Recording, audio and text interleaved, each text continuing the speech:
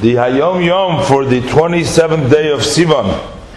He brings down here, the verse states, Uveirachecha Hashem elekecha b'chol asher taseh, God, your God will bless you in all that you do.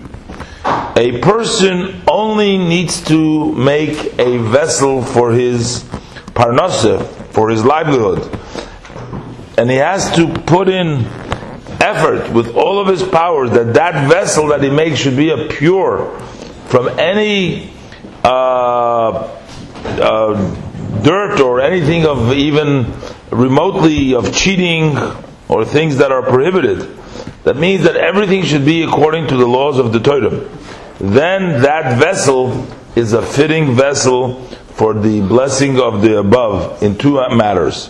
Number one, that his livelihood will come in a plentiful way, and also that the parnaseh that he makes, the livelihood that he makes, will be spent properly, go into the proper places.